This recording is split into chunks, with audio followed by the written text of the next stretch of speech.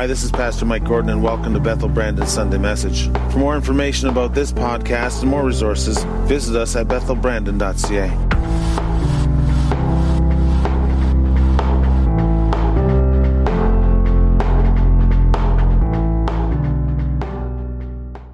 Hey, I want to share something with you, and it's kind of framed in a question. It is this: have you ever been disappointed with God? I know chances are you have been disappointed. Sometimes life can be disappointing. But the question is, have you ever been disappointed with God? The Olympics are here. Perhaps some of you have watched them. I know I've already watched boxing, and I've watched wrestling, and I've watched gymnastics, and I've watched water polo, and I've watched pretty well everything that's probably on that you have been able to see. And the one thing about the Olympics is that it really personifies the thrill of victory and the agony of defeat. You see people overwhelmed with the fact that they won a gold medal, and maybe they shouldn't have, and it's such a wonderful time. But then there's the person who has prepared their whole life and have spent hours every day seeking to do something, and all of a sudden something bad happens, something terrible happens. There's a equipment malfunction or whatever the case is, and all of a sudden the dreams, the hopes that they had to represent their country and win a medal are just gone like that. Have you ever been disappointed with God? Chances are, if you haven't, you probably haven't lived. All you will have to do is read your Bible for a little while, and you will read stories of people who were disappointed with God and had no problem venting that. And here is how I feel, because there have been times where I have felt let down by God. There's been times where I've felt disappointed. I can get through the times where I can understand it, where I can, in my mind, kind of fathom what is going on, and I can kind of see what God is doing, and I kind of have a bit of a direction and kind of a reason. But there's those times when I can't figure it out. You know what I mean?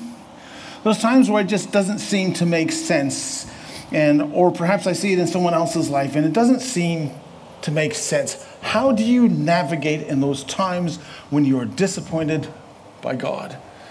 And for many of us, some of us go through a time where we realize we have a transactional faith. What do you mean by transactional faith?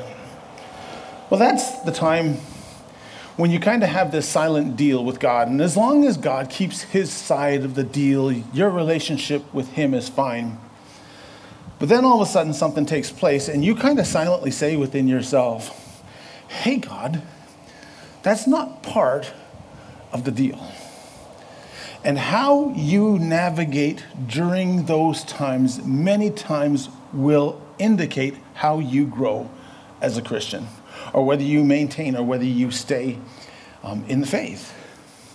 So we're going through a series which is called Proverbs Greatest Hits. Some of the most popular passages in the book of Proverbs. And I've just been praying, and I felt prompted by the Holy Spirit to begin to look at some of the more important passages in the book of Proverbs, because I believe that God is bringing us through a time where we are going to need his wisdom. Not just wisdom, we're going to need his wisdom. We're going to need the wisdom of the person or the being who has created the universe. And it's extremely important.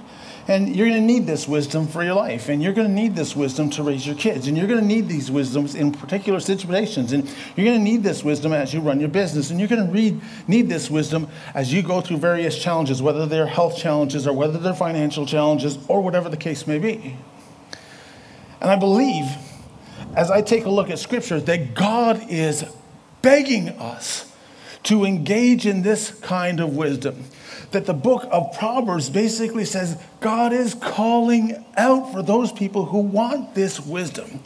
And it's something which is a faith thing, and it's something which is a fight thing. It's one of those things where you have to persevere, and you have to sit before God, and you have to call on him and trust that he is going to minister. And we need a wisdom that goes not just beyond our intellect. But many times it happens beyond our resources. And my question to you is this: do you want that type of wisdom? Is this the kind of wisdom that you are striving for? Or has it happened that we've just gotten so busy, or we've just kind of gotten into the routine of things that we just kind of think, oh, well, either that or we become like, there's a story in the Bible about King Saul, the first king of Israel. And there was a time when he's surrounded by the enemy and he's in the city, he's waiting and he's tarrying in terms of trying to show up. And all of a sudden he says, forget this, I'm going to do the sacrifice myself. I'm just kind of going to put matters into my own hands. And he does the sacrifice himself. And then all of a sudden Samuel shows up. And that's the beginning of the downfall of King Saul. I think we do the same thing with wisdom. I'm waiting for God, I'm looking for God to move, and God doesn't show up in our timing, and so we just sit there and resort to our own conventional wisdom, to our own demise. And sometimes we depend on the wisdom that we get when you accept Jesus. That when you have Jesus in your heart and you are living a life passionately following Jesus, there is a natural wisdom that comes from that. But I think that God is calling us to a level that is even higher that we need to dig for, and that God is calling us, and that we are going to need, if you don't need it today, I'm thinking within the next few months, we are going to need that level of wisdom. So, last week I talked about perhaps my favorite passage of Scripture. Trust in the Lord with all your heart. Lean not on your own understanding. In all your ways acknowledge Him. He will direct your path. Perhaps if you're listening online, you have heard that. Beep at me if you have memorized that Scripture. Okay? Okay, good. All right. Excellent. So, and we talked about the fact that what does it actually mean to acknowledge God? To acknowledge means to know, but also to remember, to daily, practically worship God, to realize who He is, God of the universe, and here you are. And He says, acknowledge me, realize I am who I am. And then all of a sudden your understanding goes to the fact that there's a God who's taking care of things, who's way above you. And so there's something special about that passage of Scripture. And today I want to talk about the fine print of that particular passage of Scripture. And you may ask yourself, does the Bible actually have fine print? Well, no, it doesn't. As a matter of fact, I hate fine print. Fine print basically is something that you have to look through because you think that somebody is hiding something on you. At least that's what I've always felt fine print is. We find verses that we like, and we just take those verses without actually taking a look at the whole picture, the whole context is what is being said at this particular time. And this is the case with Proverbs chapter 3, verses 5 and 6. And hey, through the book of Proverbs, sometimes it's difficult to interpret certain scriptures because the last 2/3 of Proverbs is in poetic Hebrew literature. And so it's harder to interpret things within context because it's stuck with parallelisms. They have antithetical and synthetic and synonymous, these parallels that talk. And they kind of say stuff like, the wise man wakes up early in the morning, but the fool's fences are never mended. So there's like a parallelism that's there. But in the first part, this part that we're talking about, you can take a look at the context with which things are written. And so I wanted to do that. I wanted to give you something, some words of life that will help every single one of us. If you can give me a couple minutes. So if you have your Bibles or if you have your Bible apps, turn with me again to Proverbs chapter 3. We're going to take a look at this absolutely wonderful passage of Scripture. But I'm going to kind of read it within the context of which it is written as Solomon is writing it out. And this is what it says. Proverbs chapter 3, verse 1. My son, do not forget my law, but let your heart keep my commandments. For length of days and long life and peace they will add to you. Let not mercy, truth forsake you. Bind them around your neck. Write them on the tablet of your heart. And so find favor and high esteem in the sight of God and man.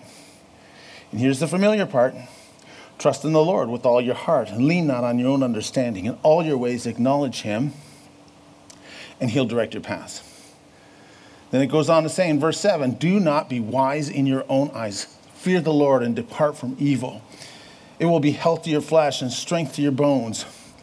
Honor the Lord with your possessions and with the first fruits of all of your increase, so that your barns will be filled with plenty and your vats will overflow with new wine. My son, do not despise the chastening of the Lord, nor detest his correction. For when the Lord loves, he corrects, just as the Father, the Son, in whom he delights. Happy is the man who finds wisdom and the man who gains understanding. There's a lot there. There's a lot in that passage of Scripture. And we take out of that part that says, trust in the Lord, don't need any understanding, and all your ways acknowledge him. And when we take that out, what we don't realize, that is part 3 in 6 things, 6 directives that God has for his life. And so let me just kind of quickly go through this passage of Scripture. I'm just going to kind of move myself just a bit. I have a bit of a creak here as I'm speaking. Anyways, maybe it's just my back or my knee. Hey, who knows? This is what it says. Take a look at the directives. The first directive is to seek God. It says this, my son, do not forget my law, but let your heart keep my commandments. Did you notice that? Let your heart keep my commandments. It doesn't say let your head keep my commandments. There's kind of a difference, don't you think, between keeping something with your heart and keeping something with your head. I think that Solomon is trying to say something. You can read something, you can understand it, you can kind of get the brain knowledge going. But what I want you to do is I want you to be able to keep it with your heart. It needs to resonate inside with you with everything. There's a difference between a head knowledge and a heart knowledge, or head obedience and heart obedience. And there's a responsibility, there's a motivation, there's a push, there's an incentive in every believer to know and follow him and to follow his commands. And Solomon basically says this, if you get into the Word of God and you keep it to the point that it is abundant in you, it will result in things that are absolutely tremendous. And here's the thing about the Word of God. The word that you take today is for your sustenance tomorrow. Hey, I'm going to have lunch after this. I'm not too sure exactly what we're having, but I'm looking forward. Hey, so be it. I like Wendy's too. Hey, here's the thing. What I eat today, if I don't eat anything today, I'd probably be able to get through it. But by tomorrow, I'm going to be kind of hungry.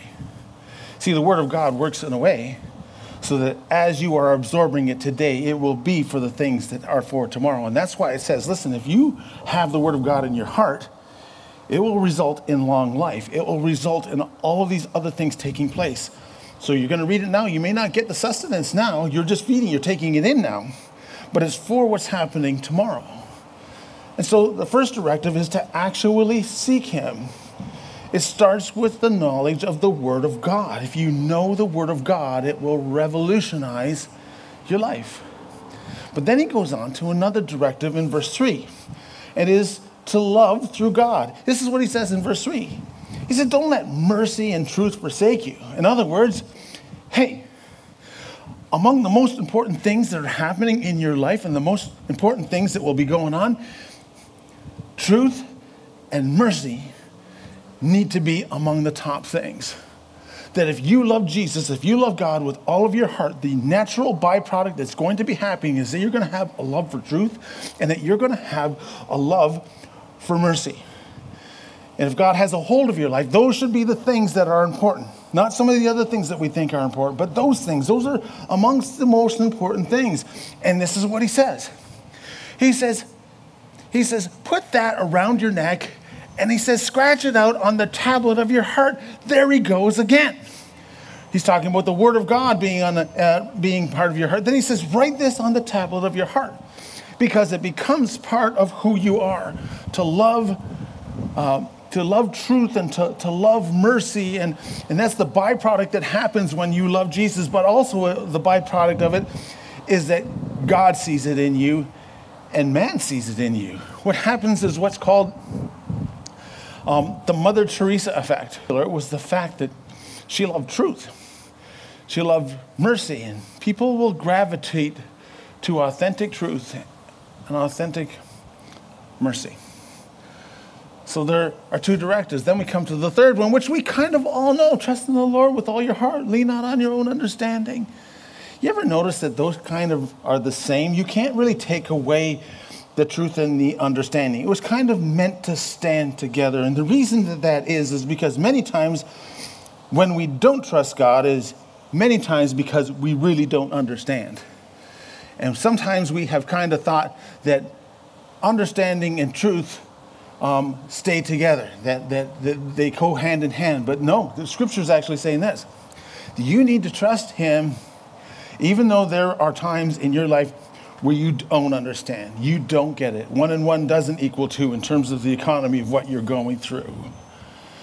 And you need to realize that there is a God out there who understands, that we need to trust in him, that he's bigger than our confusion and bigger than our challenges and bigger than our pain and bigger than our perceived unfairness that has been cast upon us and bigger than our self-sufficiency or our ability to believe that we can think this thing through ourselves. That's the third directive.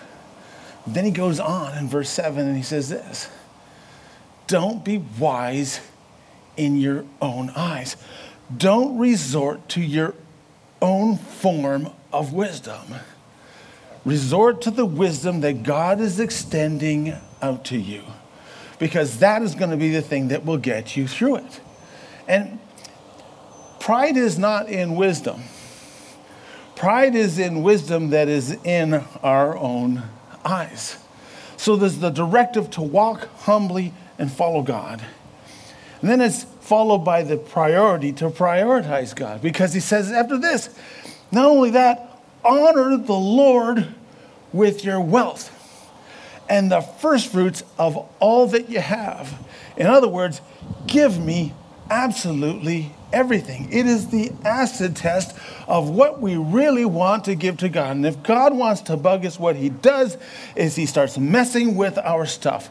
God, please, I will serve you. Just stay away from my stuff. But the commandment is this: I need to honor God with my wealth. I need to be generous with God, and I need to be generous with people. And the verse not only is constructing us as to how much we give to God, but he asks this: are you giving God the best?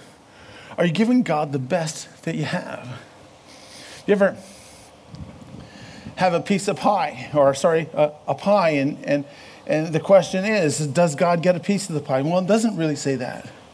It says, does God get the first piece of the pie?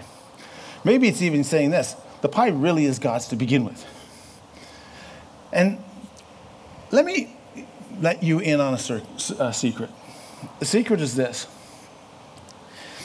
if God doesn't get the first piece of pie, chances are he won't get any pie. In order for your faith to work, God has to have the first piece of pie. He has to have the first fruits of your creation, of what you have. And in doing that, God just says this: you can't outgive me. No matter what you give, you will get it back, and you will get more. And that's why he's saying, you know what? There's going to be so much abundance that happens in your life as a result. And so there's the directive to prioritize God in your life. And there's one more. And this is the tough one. And we hate it when we hear the word. He says this: and don't despise the chastening of the Lord, nor detest his correction. Which basically says, hey, I am continually molding and working your life. I am continually allowing circumstances that come in, and some are so heavy that you will never, ever understand it. And whenever we hear the word, the chastening of the Lord, we think, okay, well, God's spanking me. I've done bad, and this is my punish for that taking place. That's not necessarily what this word means in the Hebrew. What it basically is saying is this: God will continually do everything he possibly can to mold you into his image. That God is continually working. And some of those things that are in our life are so hard and are so unmovable that we go through times where we just can't figure it out. And he says, the reason I do that is because I love you. So every one of you out there, anybody who is online and you're thinking, you know what? I have been through so much junk in my life. There have been so many terrible things that have happened recently in my life that I think that God is angry with me. I think that God is punishing me. When in reality, if you look at this passage of Scripture, nothing could be further from the truth. That God will allow things happen to those people who he wants to mold into his image to make a difference. And there's purpose for God's discipline. There's purpose for God creating difficulty and discomfort and even things to the point where you just shrug your shoulders and you're not even sure what's going on. There's a song Lauren Daigle sang a few years ago. I think I still hear it now and again. It says, I will trust in you. It goes like, when you don't move the mountains, I'm needing you to move. When you don't part the waters, I wish I could walk through. When you don't give the answers as I cry out to you, I will trust. I will trust. I'll trust in you. I think we all know the trust in the Lord. It is the lean not on our own understanding that really, really bothers us. But here's the thing. If you take Proverbs chapter 3, verses 5 and 6, you will get part 3 of a 6-chapter story, or you will get one piece in a 6-piece puzzle. He says there's 2 ways that you can read this. There's the first approach. So the first approach is this. Trust in the Lord with all your heart. Don't lean in your own understanding. Acknowledge him, worship him. Everything you do, he's going to direct your path. That's wonderful. But there's a second reading. This is how the second reading goes. Get into my word. Not just knowing it, but let it get into your heart, and it will reap a harvest that you won't even imagine. And let truth and let mercy guide you. Let it be the guiding post. Let it be in everything you possibly do. And not only will God notice, but the rest of the world will notice. Because I need you to trust me, even in times where you don't understand it. You need to worship me because I am God. I'm going to direct your paths. But don't get so wise in your own eyes that you depend on yourself. Seek the God wisdom that I want to give you. And most of all, give me everything. Honor me with your wealth. Give me the first fruits of everything you possibly have. And what I'm going to do is I am going to prove to you that you can't outgive me. And when you do that, you're going to understand that I am allowing things to take place in your life and you're not really going to get it. But don't think for a second it's because I don't love you, because the exact opposite is true. And I'm creating something wonderful in you. Seek wisdom. Hey, that first reading is a real good one. But there's something in that second one that allows us to see that God is unraveling something in us. Wouldn't you agree? You look at the end of 1 Corinthians chapter 13, the love chapter. Paul says something really neat. He says, you know what? We see through a glass darkly. You may not understand that, but at that particular time, the mirrors at that time had like a copper backing on them. So when you looked into the mirror, it was dark, it was distorted. You couldn't really figure it out. You could kind of see an image there. You kind of had an idea what it was going to look like, but that's not really what the real image was like. And Paul was saying, you know, there's going to be certain things you'll never even understand. You might have a kind of a glimpse, but you really won't understand it. And I can't help but think that some of us are in our walk. Some of us are in a place where we're saying, God, I just can't figure it out. But I need you. I need you in my life. And it may have to do with business ventures. It may have to do with figuring out what's happening in your kid's life. Or it might be trying to figure your parents out. Or it might be the fact that you don't know what you're doing in this job and you may need to be going somewhere else. Or it might be, I have a terrible problem with my health right now, and I'm trying to figure God out in this whole process. And there are so many avenues that I could lay out to you. But there's a God who loves and cares for you. And I want to give you Proverbs 3, verses 5 and 6. But I want to give you a whole lot more. Because if you take a look at the whole picture, you see a God that is pursuing you despite how you are feeling right now. It So God, I just pray that you will move in those one or two people that are really struggling right now. They may be sitting in their apartment building. They may be sitting watching this online. They might be sitting in their car and their heart is breaking and they're not too sure what to do. Lord, for those one or two people who this is applying to, God, I pray that you will assure and comfort with your word, because it's wonderful. It says you're not giving up on us. It says, rather, you know everything that's going on. And it says that I need to serve you no matter what I'm going through. And so, Lord, I just pray a blessing, and I pray for wisdom for each and every person, in each and every vehicle, in each and every home, and through each and every computer, asking God that you will do something special and something real. We're going to lift you up and give you thanks despite what we're going through, and because you are God. In Jesus' name we pray. Amen. Thank you for taking the time to listen. Let's continue the conversation online. Visit us at bethelbrandon.ca or follow us on Facebook.